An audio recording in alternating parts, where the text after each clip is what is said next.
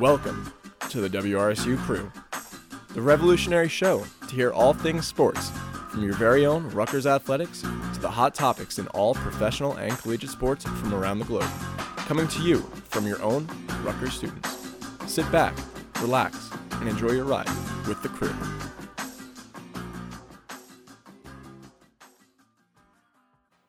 And welcome to the Tuesday edition of the WRSU Crew. Jake Schmied and Dylan Allen, Tsakonas coming on in a little bit. We got a jam-packed crew day for you guys, just less than 24 hours away from the start of the women's basketball and men's basketball seasons on the banks tomorrow. It all starts at 11 tomorrow. Ronnie Willent and myself will be on the call for Rutgers and Monmouth tomorrow. And tomorrow evening at 7, it's Sacred Heart and the Rutgers men's team. Tsakonas and myself will be on the call for that one.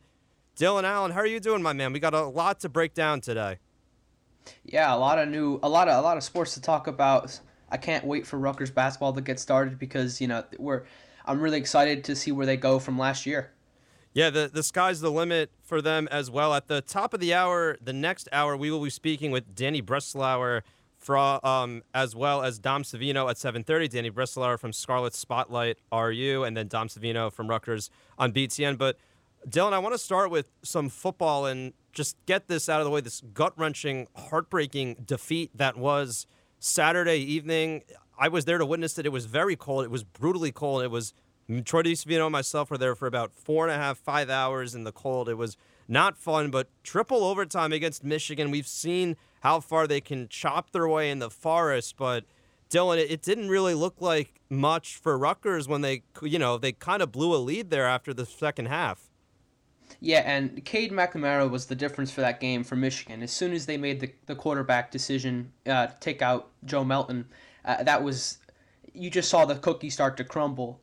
Melton was struggling early on, and when Cade McNamara came in, he was lights out. He threw 27 for 36, 260 yards and 4 touchdowns and no picks. So for his first start, that was a pretty good performance, and it kept Rutgers defensively, like we've been talking about all year for the secondary. He picked them apart. Yeah, he definitely did. I'm looking at that game. There were some positives to take away. We saw Olakunle Fadukasi, who else, come up with that. He's that edge rushing linebacker. He had a couple sacks on McNamara, but Rutgers had no answers for their run game. Hassan Haskins had less than 40, 50 yards at the first half. He rushed for over 110 yards, and he had the go-ahead score to that game-clinching touchdown to really give Michigan the win. And Rutgers, it's almost like the same thing against Illinois. They had the tale of two halves. They struggled against Isaiah Williams and the Fighting Illini quarterback, and then he put up 200 yards total. Yeah, and, we all thought that this was and it still is, a Rutgers strength, the run defense. We know it's a Rutgers strength, so it's a little discouraging to see in back-to-back weeks kind of get dominated by the run game. But I kind of expected this because, Michigan's offensive line is still pretty good. So, it's just I wasn't expecting too much. I mean, I knew the run defense would be there, but I did think we were going to give up some yards this week, especially against Michigan, who has good linemen year in and year out. So, so I think the defense in the first half played pretty well. They only gave up 7 points. I mean, that's pretty good. They were up 17-7 at the half, and then, right when they made that quarterback change, everything just changed. Yeah, and Tsakonas just joining us. Chris, how are you doing? We're talking Rutgers football a little bit ahead of previewing Purdue this weekend. I'm doing all right, man. Just grinding out classes, getting stuff ready for tomorrow. We got 2 basketball games to broadcast tomorrow, which is pretty awesome, if you ask me. It's been a long time since we've been able to say that. And you and I are going to be at the Rack tomorrow. In your case, you're going to be there twice, but being in that building without fans is going to be weird. Yeah, I've seen they've done some cutouts. Like they put the cutouts in the student section, I believe. You can order them, I think, and something like that, and put them there. Did you buy one? No, I did not. You should have. Did you? No. Missed opportunity. Oh, come on, Dylan. You should have bought one. Well, my mom actually really wanted me to get one too, and I just never did. Were they expensive? I don't even know. I think they were like $30. I think it was like $20 or something, and like the money goes to the R Fund. Gotcha. Yeah. We should have bought a bunch of Pav ones and scattered them around the rack without telling him. Oh, yeah. No, that would have been great. Take a selfie with Pav at the rack tomorrow. Yeah, that'd be someone else. But we get to broadcast sports in person, not take for granted at all, because it's been rare, so feels good. But it's gonna feel surreal. It's gonna be different than broadcasting at SHI Stadium, because at SHI, at least, it kind of feels, somewhat normal, I guess, to be at SHI Stadium, but the rack, just the way at the it's because you're used to broadcasting lacrosse games there without a ton of people there. Yeah, but also the rack with the way that the stands shake and the noise too. That you're not going to have the 6,000 plus fans like on top of you. Right. That's going to be losing that home court edge a little bit. What they should do is they should just jack up the volume on the fake crowd noise to 120 decibels. No one will know the difference. Oh, 100%. Nobody will know the difference. It might cause, competitive imbalance, hearing damage, but, we live in America. Yeah, many freedoms. Yeah. Yes. It's also going to be kind of weird, too, because it's indoors, right? So it's like, at least with the football, you're kind of outside, so it's not as weird. And then, I don't know, if it's just me, or when you call games, I'm like thinking that there's like an echo because you're talking too loud, that the players hear you calling the game. It's going to be kind of weird, no? Oh, yeah. It's going to be weird. I'm kind of used to not having like a huge crowd reaction after, like a touchdown or something from calling the football games, but, the rack is a different animal altogether. So. Oh, yeah. Especially if Gio hits like a step back three or something, or a big dunk from Miles Johnson. Yeah. You're going to miss that energy. Yeah, well, it's going to be fun just to have Rutgers basketball back. It's been 8.5 months since we've broadcast Rutgers basketball here on WRSU, so that's going to feel good. Yeah, and both teams trending upwards, too. For sure. Yes. And we're going to talk about that at the top of the hour. We'll have Danny Breslauer to preview the men's team. And we'll be previewing Rutgers women's basketball at 7:30 with Dom Savino. So you're going to want to stick around for that if you're just tuning in. A lot of fun stuff coming up here on the crew. And, tomorrow we got, first basketball production, first basketball nightline. Yep. Dylan, the basketball nightlines are a lot of fun. Oh, they are. Enjoy that. Yeah, I'm sure you get a lot more callers. Oh, yeah. Oh, yeah. It's going to be Dylan and Dylan on production tomorrow, guys. So Dylan squared. Fasten your seatbelts. Yes. Yeah. Well, we were talking about football before I came on. Yeah, we were talking about football and how, let's just get this out of the way. It was a gut-wrenching loss. And, yes. Rutgers travels to Purdue for the first time. They're making the trip out to West Lafayette, Indiana. But the last time they played Purdue, they actually won by 2. They snagged it away in 2017 on October the 21st. But, yeah, Rutgers, that was the first meeting ever all time between Rutgers and Purdue. So we lead 1-0. Yeah, I don't know if you saw this, but their star pass rusher George Karlaftis, is out. Unfortunately, he tested positive for COVID-19, so obviously we wish him a speedy recovery. But that's definitely going to affect the dynamic of this matchup defensively. Yeah, definitely. It's Purdue, though, on offense, they're a high-octane offense. They're one of the best passing offenses, underrated. Their record doesn't show it. They're 2-2, and they lost by 3 to Minnesota over the past weekend. But they've played, Northwestern, they lost by a score, too. They've played those close games where they could be, instead of 2-2, they could be 4-0 or something. They're still in the second tier of the Big Ten West behind Northwestern. Yeah, definitely. But, every game on this schedule is winnable. I know we say that all the time here, but it really is true. And Rutgers has an opportunity here to, right the ship, get back on track, and get an important Big Ten win. And each one of those is special. So. Yeah, definitely. And the other thing, about Purdue, they're the 15th best passing offense in the country. They average 320 yards in the air. And Rutgers' passing defense, we know that they've struggled a little bit. We saw that happen against McNamara, basically in his first real game. He appeared in 2 other games, but only in garbage time. He really was the main guy after they took out Milton early for Jim Harbaugh's standpoint. What I don't understand. What did Joe Harbaugh see in practice and in games to make him think that Joe Milton was a better quarterback than Cade McNamara? Maybe because of he was his main guy going in. Like he kind of got some reps. Like he played against Rutgers in that 52-0 debacle like last year. But okay, but like he wasn't the starter last year. Okay, but it looked like they took out Nathan Peterman and put in Trevor Lawrence. Like it was. Yeah, that's fitting. Such a drastic. They would have lost that game by like 3 touchdowns if they kept Milton in. Yeah, 100%. And yeah, well, what are you gonna do? Yeah, their Rutgers has most terrible improved with Joe offense in the Milton. country. So, what'd you say? I said their offense looked terrible with Joe Melton. They couldn't get the ball. They couldn't move the ball. They couldn't get anything done. And as soon as they put in McNamara, they flipped the switch and Rutgers' pass defense just looked like its normal self. And we lost the game. So I agree, Chris. I don't know what took Harbaugh so long to start McNamara because he did look pretty good. And I know Rutgers' secondary isn't the greatest, but for it to be like one of his, I guess, first starts where he's out there for more than 2 drives, I mean, he looked pretty good. Yeah, definitely. Yeah, they took him out, Milton. It was the second quarter they took him out, and he really didn't have a good game. But in the second quarter, McNamara had 113 yards, like passing just in the second quarter, and he was 10 of 12. He's more of a pocket guy, but I guess Harbaugh wanted to go with his with Milton, which was kind of interesting. I didn't think he was going to go with Milton at all. I was prepping for McNamara.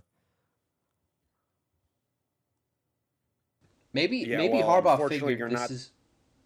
Sorry, Chris, go ahead. No, you go ahead. I was going to say maybe Harbaugh was just figuring, put out Melton against one of the, I guess, worser defenses that they're going to play all year and see what he can do, at least passing the ball, and I guess give him like one more chance to kind of see what he can really do. And then I guess after a couple bad drives where Rutgers was up 17-0, he finally decided, all right, I've seen enough. Let's put in McNamara. Let's see what he can do. So I think that was probably what he was just thinking of doing and just giving him one more chance, I guess.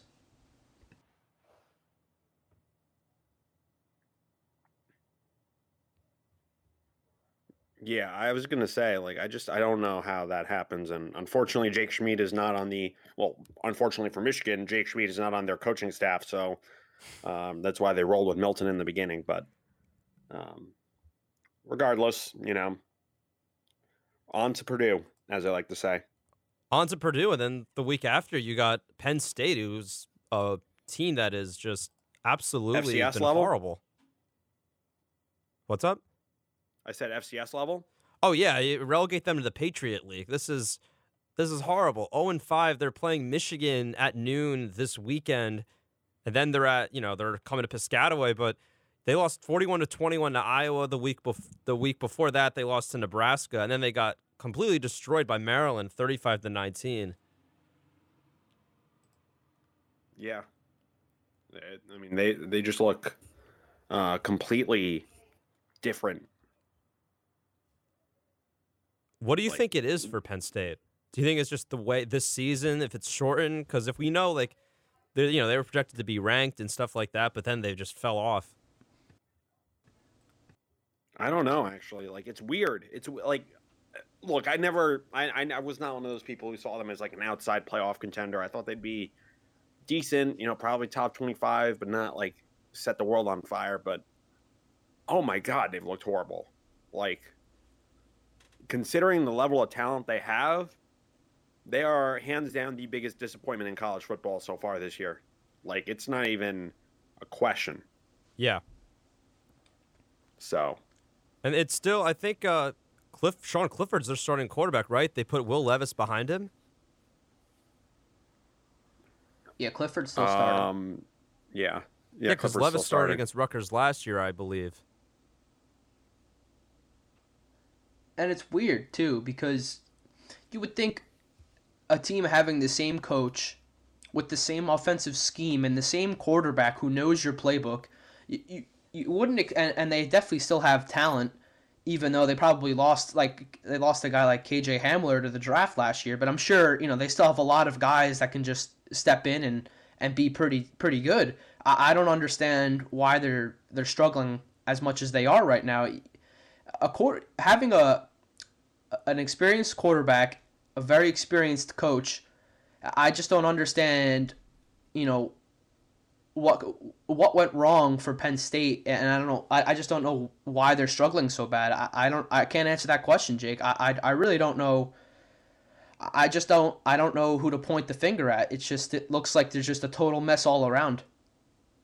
Yeah, it definitely looks like that. It's still James Franklin, and it's been crazy what's been, with him and how they've handled it. But I want to talk about Purdue and talk about, Rutgers and what we saw with Noah Vedral, because Vedral had a very good game. He had his best career game, 381 passing yards. It's actually the 8th most in a game in Scarlet Knight history on 29 completions, too. He also, he hit over 300 yards. He had that clip. He had that connection with Aaron Cruikshank that was one of the big moments of the game. And we saw Cruikshank get his first touchdown. What are you guys really seeing from the receivers and from Vedral? And do you think this somewhat confidence that's a positive we take away from that big loss, that devastating loss into Purdue week? I mean, I was very encouraged from what I saw from Vedral. I wasn't expecting him to be that much of a threat in the air last week against Michigan, and I was pleasantly surprised. And I think what it's going to take to beat Purdue this week is he's definitely going to have to perform in a similar fashion because, like you mentioned earlier, Jake, Purdue is 15th ranked team in college football in terms of the passing game, and we all know Rutgers' defense. That's their Achilles heel, is the pass defense, and it's almost gonna have to be like a shootout type of game because Purdue knows Rutgers is not very good against the pass, and they're just gonna take advantage of that, and they're just gonna throw the ball pretty much the whole game. And Rutgers and Noah Vedral, they're gonna have to be able to scheme a way to kind of do what they did against Michigan last week and be able to just throw the ball and get the pass game going. As far as Aaron Cruikshank, it was very encouraging to me that they got him involved as much as they did. And not even just him, but Bo Melton and guys like Shameen Jones. They all had double-digit targets, and they had a lot of yards and touchdowns. And even Giovanni Haskins had the touchdown in overtime. So I'm liking what they're doing offensively in terms of spreading the ball around more. Because I always say, looking back to the past years, I've always felt like we never used our talent the way that we should, and they were just underutilized every single game. And now that we're kind of seeing Sean Gleason and Schiano drop this scheme where they're including these guys more often, and I think we're heading in a great direction. And we're going to need the pass game to be on point to beat Purdue this week.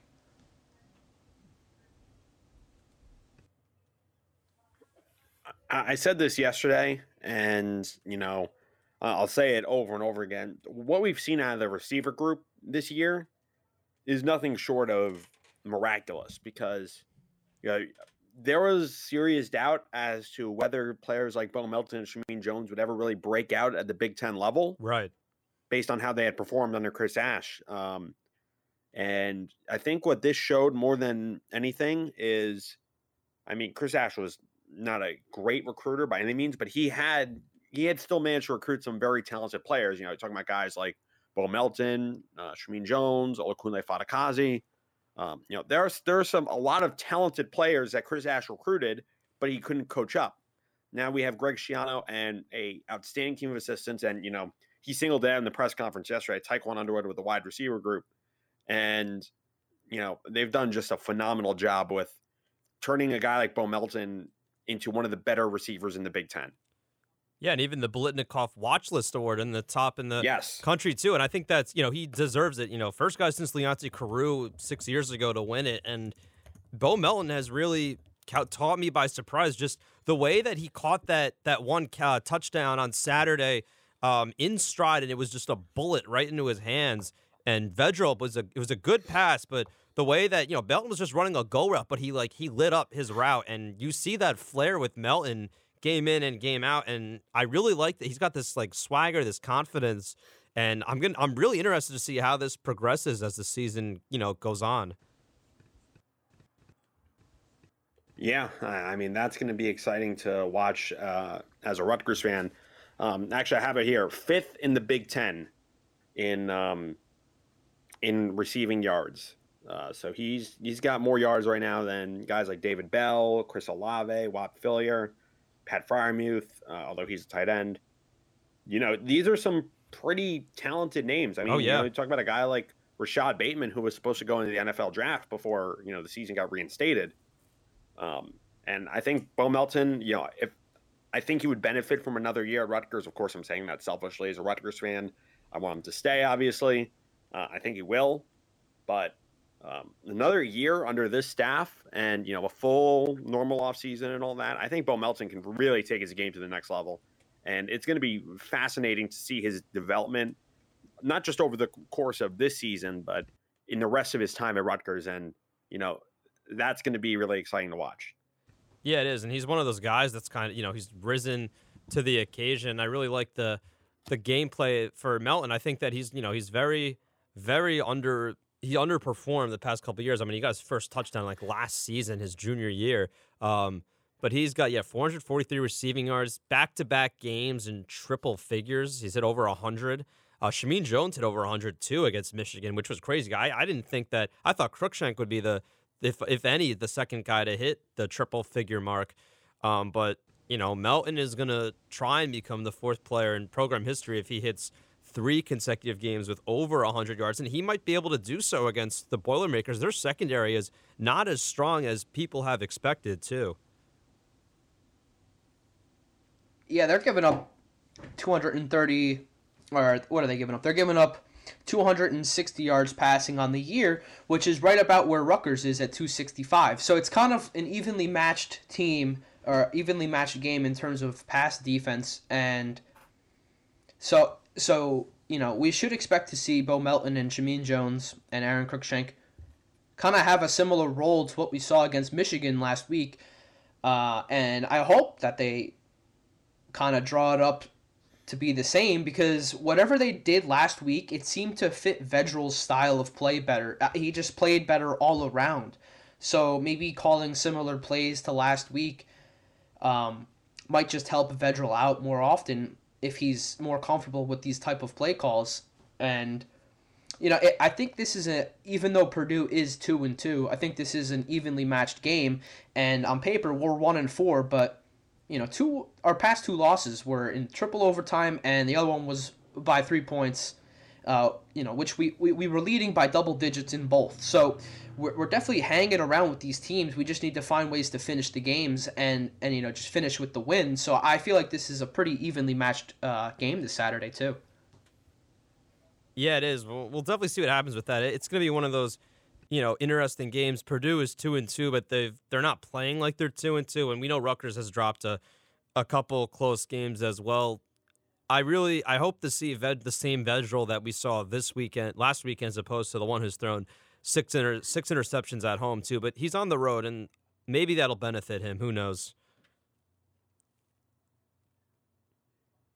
Yeah, because it seems like to me, honestly, as good as Pacheco is, they haven't been able to figure out a way to get him involved in the run game as much as I would like to see him, and that might be on the offensive line play and how they really haven't been able to create holes in space for him to run, and he's got to go to the edge so often.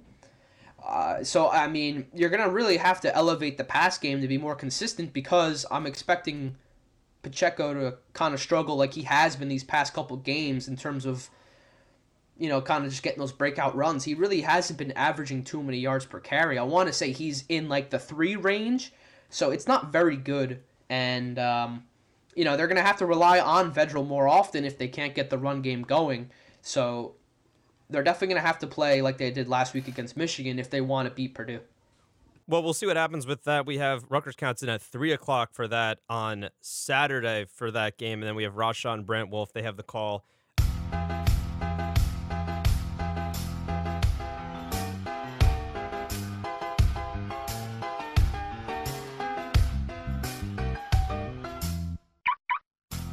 Time for locks of the week here on the WRSU crew. Jake Schmied, Dylan Allen, Chris Tsakonas. There's some games that might not even happen on Thanksgiving. There's questionable right now about the Ravens and then about the Dallas, but we'll see what happens with that. But I want to start with the Giants game. Dylan knows that we're big Giants fans here, and Giants have an edge in this game because, unfortunately for the Bengals, Joe Burrow will not be playing in that game. He tore his ACL, his MCL, and also took some damage to his knee. It was a horrendous injury that he suffered against the Washington football team in their previous game over the weekend. The Giants are now favored by 6 on the road in Cincy. They're 3-7. I'll take the Giants in this one. But, you got to send my best to Joe Burrow. That's a horrendous injury, a horrible hit, and it's a shame that it's how his rookie year goes, really. What do you guys have for your picks? Yeah, Chris, you want to go first, or? You know what? Yeah, I'll go first. As we all know, opening night of college basketball tomorrow, full slate of games, which... Man, that feels so good. I'm going to go with, we got Villanova, Boston College in the 2K Empire Classic at Mohegan Sun Arena up in Connecticut. Villanova favored by 14 points in that game. And I'm going to take the over because I think that this Villanova team is really dangerous offensively. And I think that, all things said and done, they're going to be in the conversation for a national title. So, yeah, they are. They're returning a lot of the same guys, right? And they brought in a good freshman class, I heard. Jay Wright did a good job with that. Yeah, Jay Wright's the man. He's no Steve Peichel, but he's pretty good. So. All right, so for my lock of the week, I am going to go with the Minnesota Vikings minus 4.5 on the Carolina Panthers. The Carolina Panthers, they have P.J. Walker as their quarterback. Teddy Bridgewater is out.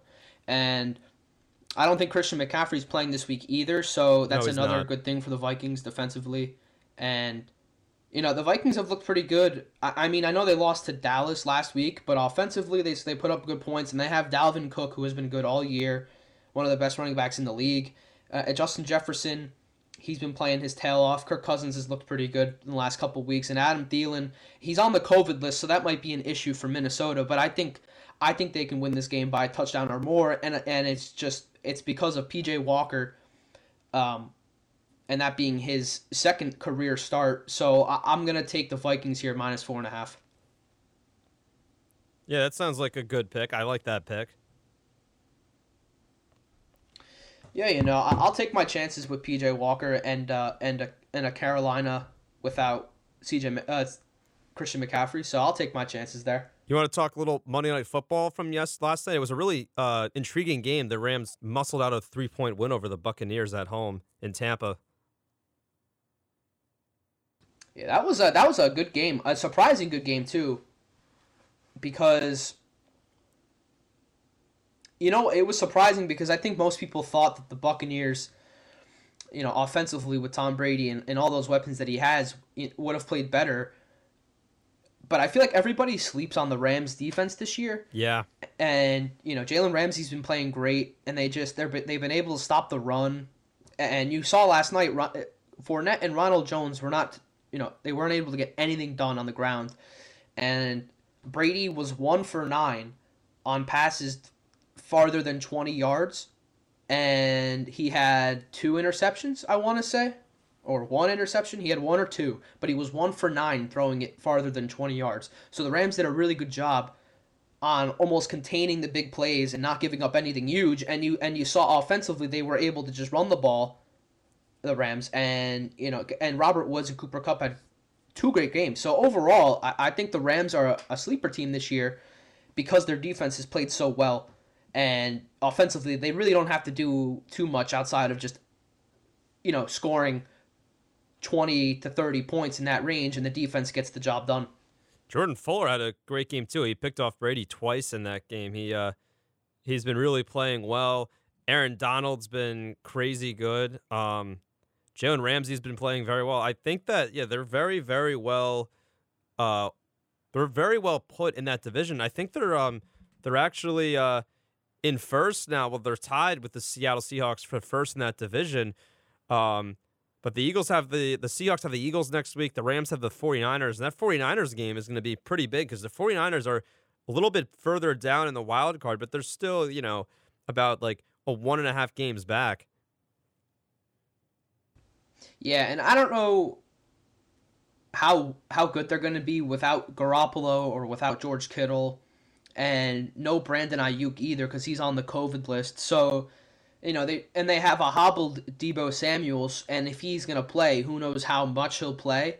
So it's going to be very tough for them offensively to get stuff done, and you can't forget about all the injuries on their defense as well with Bosa and Solomon Thomas and Richard Sherman. So it's definitely going to be tough for the Niners to win a lot of games this year and make their way to the playoffs, especially since the NFC this year, and it's been for the past couple years, it's been stacked with so many great teams. So I don't see them getting in, honestly. Yeah, I don't see them getting in. I was going to say the 49ers are probably the most unluckiest team, and not just in the NFL, I would argue all in sports, just all the issues they had with injuries and, guys going on the COVID list. And, they play in my opinion, the toughest division in football right now, or maybe second behind the AFC North. Either one you can make an argument, but they're playing a really tough division. So it's just been unforgiving for the 49ers, and you have to feel bad for them having to go through all that. But, that'll be an interesting matchup to watch for sure. Yeah, definitely. And the Bears are also on the outside looking into the wild card. It's the Seahawks, Bucks, and Cardinals right now for that NFC wild card. Bears 5-5, Vikings 4-6, and then the Lions 49ers further down. But it is going to be a competitive NFC wild card race till the end of it as we enter Week 12 now. Yeah, the Bears to me, Trubisky and Foles are both injured this week. And I don't exactly remember who came in for Foles last week, but he wasn't very good. And so, as it was, their offense wasn't good at all. And I don't see them making the playoffs either because of the lack of offensive play. They're only averaging like 190 yards per game offensively, and that's really low. And so then when your defense is playing great all game, the scores look close, but that's because their defense is playing great. The offense just can't get anything going. So Chicago, I don't see them getting in either. I think the Packers are going to run away with that division. And like I said before, the NFC is just so stacked. I don't see them getting a wild card spot either. Yeah, it is one of the toughest divisions. It is, I think, the toughest division in football right now. It's definitely up there. I mean, if there is some movement in the NFC North, I guess that's, pretty competitive. But then again, the Vikings and the Lions are both 4-6. I really want to see how the Dolphins play out because they're a game below the Bills for first. Bills have the Chargers this week, and the Dolphins are at the Jets. But the Bills-Chargers is a big game for the Bills too. And then we talked about this before last week, Dylan, as well. And the Dolphins have the Bengals in 2 weeks too, which what we thought would be a little bit more difficult if Burrow was playing, but now Burrow isn't going to be playing because of all the injuries he has. And the Bills have the Niners that week. So it is going to be, we could see both teams that last game of the season where they both face each other. That could maybe go for the division title too. Yeah, and I think that's going to be a crucial game because I believe Buffalo beat Miami the first meeting. So if Miami beats Buffalo the second time around, then I believe it goes off of divisional record, right? So I'd have to see who's leading the division. Okay, so here's the one issue for Miami. Even if they beat Buffalo, and let's say they tie in record at the end of the year, Buffalo's 4-0 in the division right now, and Miami's 1-2. So, if Buffalo beats Miami, or I'm sorry, if Miami beats Buffalo, Buffalo moves to 4-1, and then Buffalo still has to play. I believe they still have to play the Jets one more time. They have to play the Patriots one more time, and the Pats aren't looking very good themselves. So I'm gonna assume that before that Dolphins game, the Bills are gonna be 5-0 in the divisional column for their record. So essentially there's no way Miami wins the division, even if they beat Buffalo last week and somehow tie their record, just because there's a tiebreaker between the two in head-to-head. They have the same record, so then it goes to divisional, right? So I think it's very possible for Miami to get a wild card spot, though, as well, because, as we all know, the AFC isn't as good as the NFC, and with the NFL adding that extra slot for another team to get in, they definitely have a good chance. And it's going to be interesting to see how they decide to handle Tua this week, because we all know that they took him out not for injury reasons, but just because he wasn't playing too well. And we'll see, maybe if he struggles with the Jets, they'll put in Fitzpatrick, or we'll see what happens there. But I still think Miami's a very good team, even though they dropped one against Denver. Yeah, they've definitely improved. They used to be the butt end of the jokes and the laughing stock of the league, but now they're the team everybody wanted to be. Now they're a team that they've been playing with some tenacity. They lost to the Broncos though by 7. I don't know what went wrong in that game. But Drew Lock didn't even score. He had a pick in that game. He threw for 270 yards though. You don't let that happen against Drew Lock. But the Dolphins, they do have the Jets, then they do have the Bengals, then they have the Chiefs. So the Chiefs, Raiders, Bills are some of the tougher teams they face to close out the rest of their schedule. So those are going to be integral matchups as well. We saw the Chiefs how they played the Bills early on in this season. They had 26 of the Bills rather. Yeah, they lost 26-17. That was a close game. The Bills rallied a little bit, but they fell short. But we'll see if, Patrick Mahomes has been playing very well. They're still the defending champs. They're still one of the best teams in the league. And they're going to make a deep playoff run, the Chiefs. I can bet on it. Yeah, Kansas City, they're continuing from where they left off last year. And I don't think that this Kansas City train is going to stop anytime soon. I think they're going to be relevant as could be for the next 10 plus years, honestly, because I know they're going to keep Mahomes under contract with the contract he already has. I'm pretty sure they already have Kelsey under contract, and they're going to sign Hill to a contract. That whole offense is just going to be a force for the AFC for a lot of the years coming. But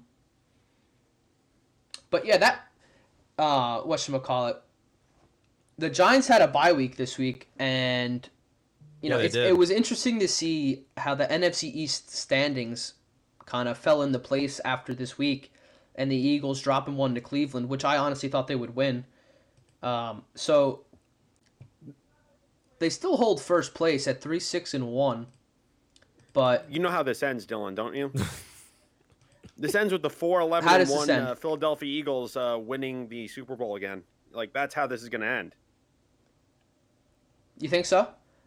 Oh my! I mean, no, but like, would that not be the most hilarious way to end the 2020 football season? It's 2020. Anything goes. Yeah, I could see it.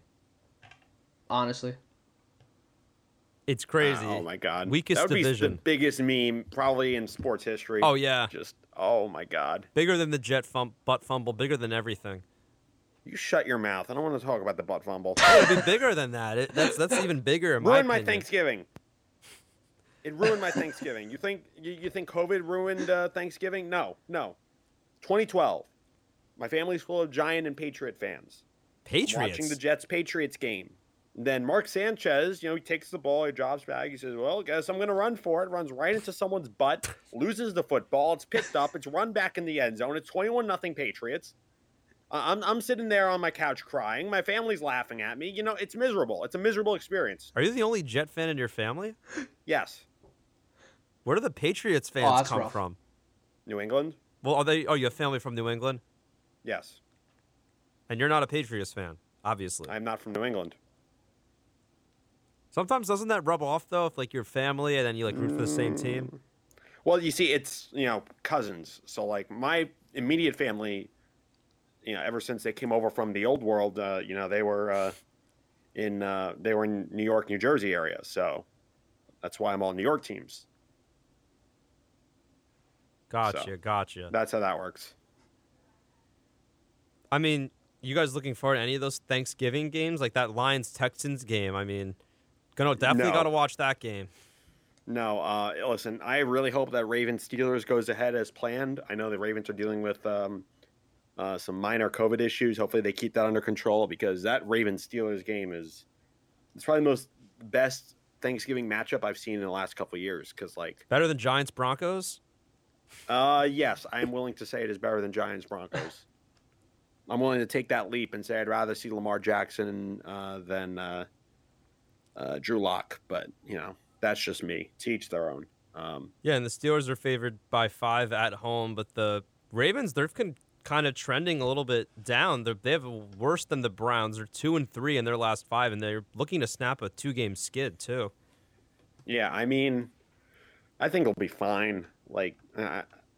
The team that really intrigues me in that division is the Browns. Yeah, because if they stay hot, then Baltimore might be in real trouble, just in the sense of they might not have a wild card spot left to deal with. So, things could get interesting over there in a hurry. But Browns are intriguing for me as a neutral fan to watch. Yeah, they're having an easy matchup this week against Jacksonville, and then the next week they're playing the Titans. Yeah. So. The Ravens play Cleveland on December 14th, Monday night, by the way, in Cleveland. So that's going to be a big game. Yeah, that's definitely going to be a big game. The Browns have really, they've been really playing well. They have a winning record. They've been pretty stable. They're 4-1 their last 5. They've won 2 straight.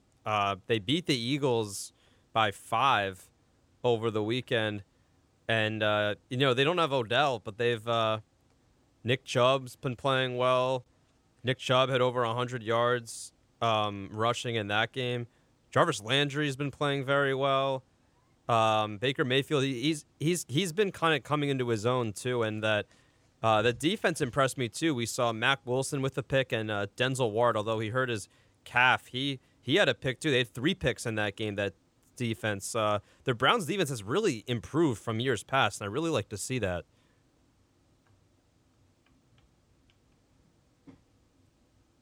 And I feel like they're a very inconsistent team. They're 7-3, but the past 3 games against the Raiders, Texans, and Eagles, they really haven't looked that great.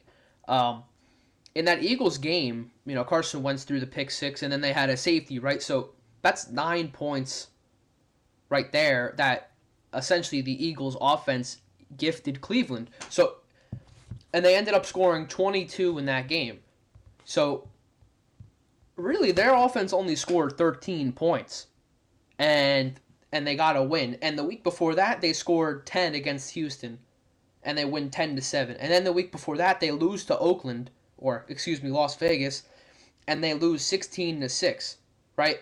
So, offensively, they don't look very, they're just, I'm not sold offensively. They don't have Odell.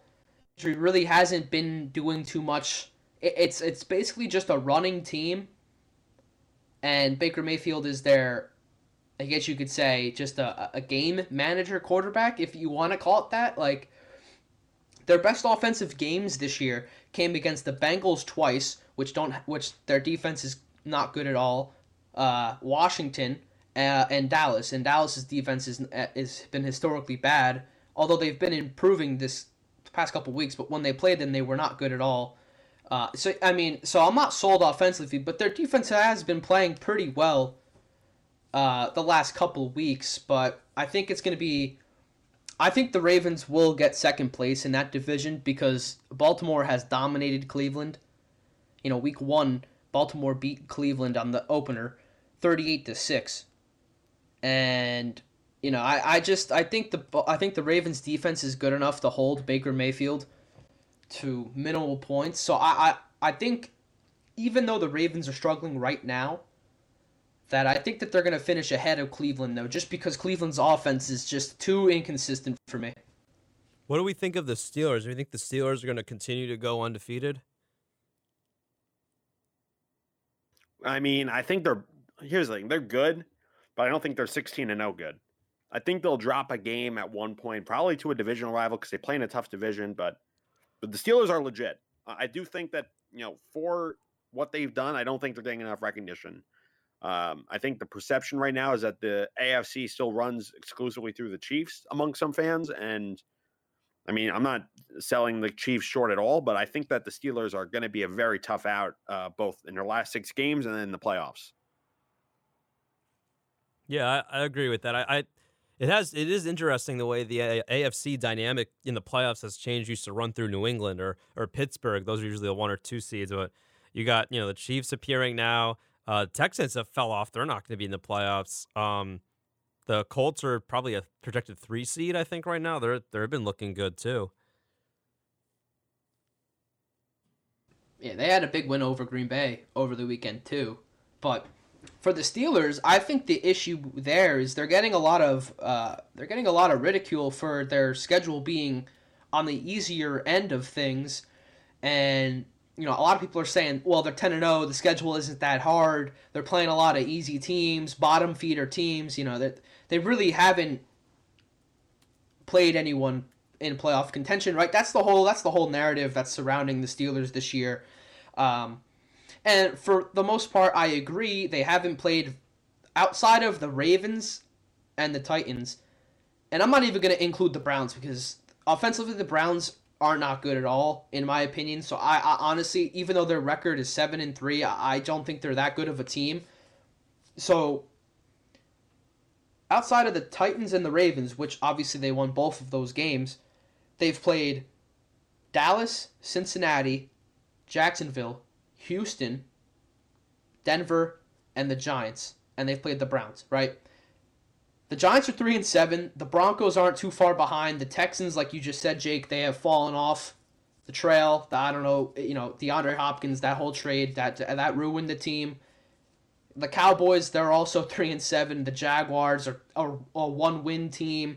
The Bengals are 2 wins. So the whole perception is they haven't played anyone good, but the defense has been playing great as of late the past couple of weeks, and I think Big Ben has kind of turned from this, I guess you could say, 400 yards to 4 touchdowns to kind of like a game manager who will give you that if you need it, and if you don't, he'll kind of dial it back and won't, go 100%. So I feel like they're still a very good team, and I think that just because of the weaker schedule that they're viewed in such a different way, as opposed to the Chiefs. Everyone thinks the Chiefs are going to win the AFC, and I think the Chiefs are better than the Steelers just because of Patrick Mahomes. I think he's just the difference maker there. Yeah, he definitely seems to be the difference maker, but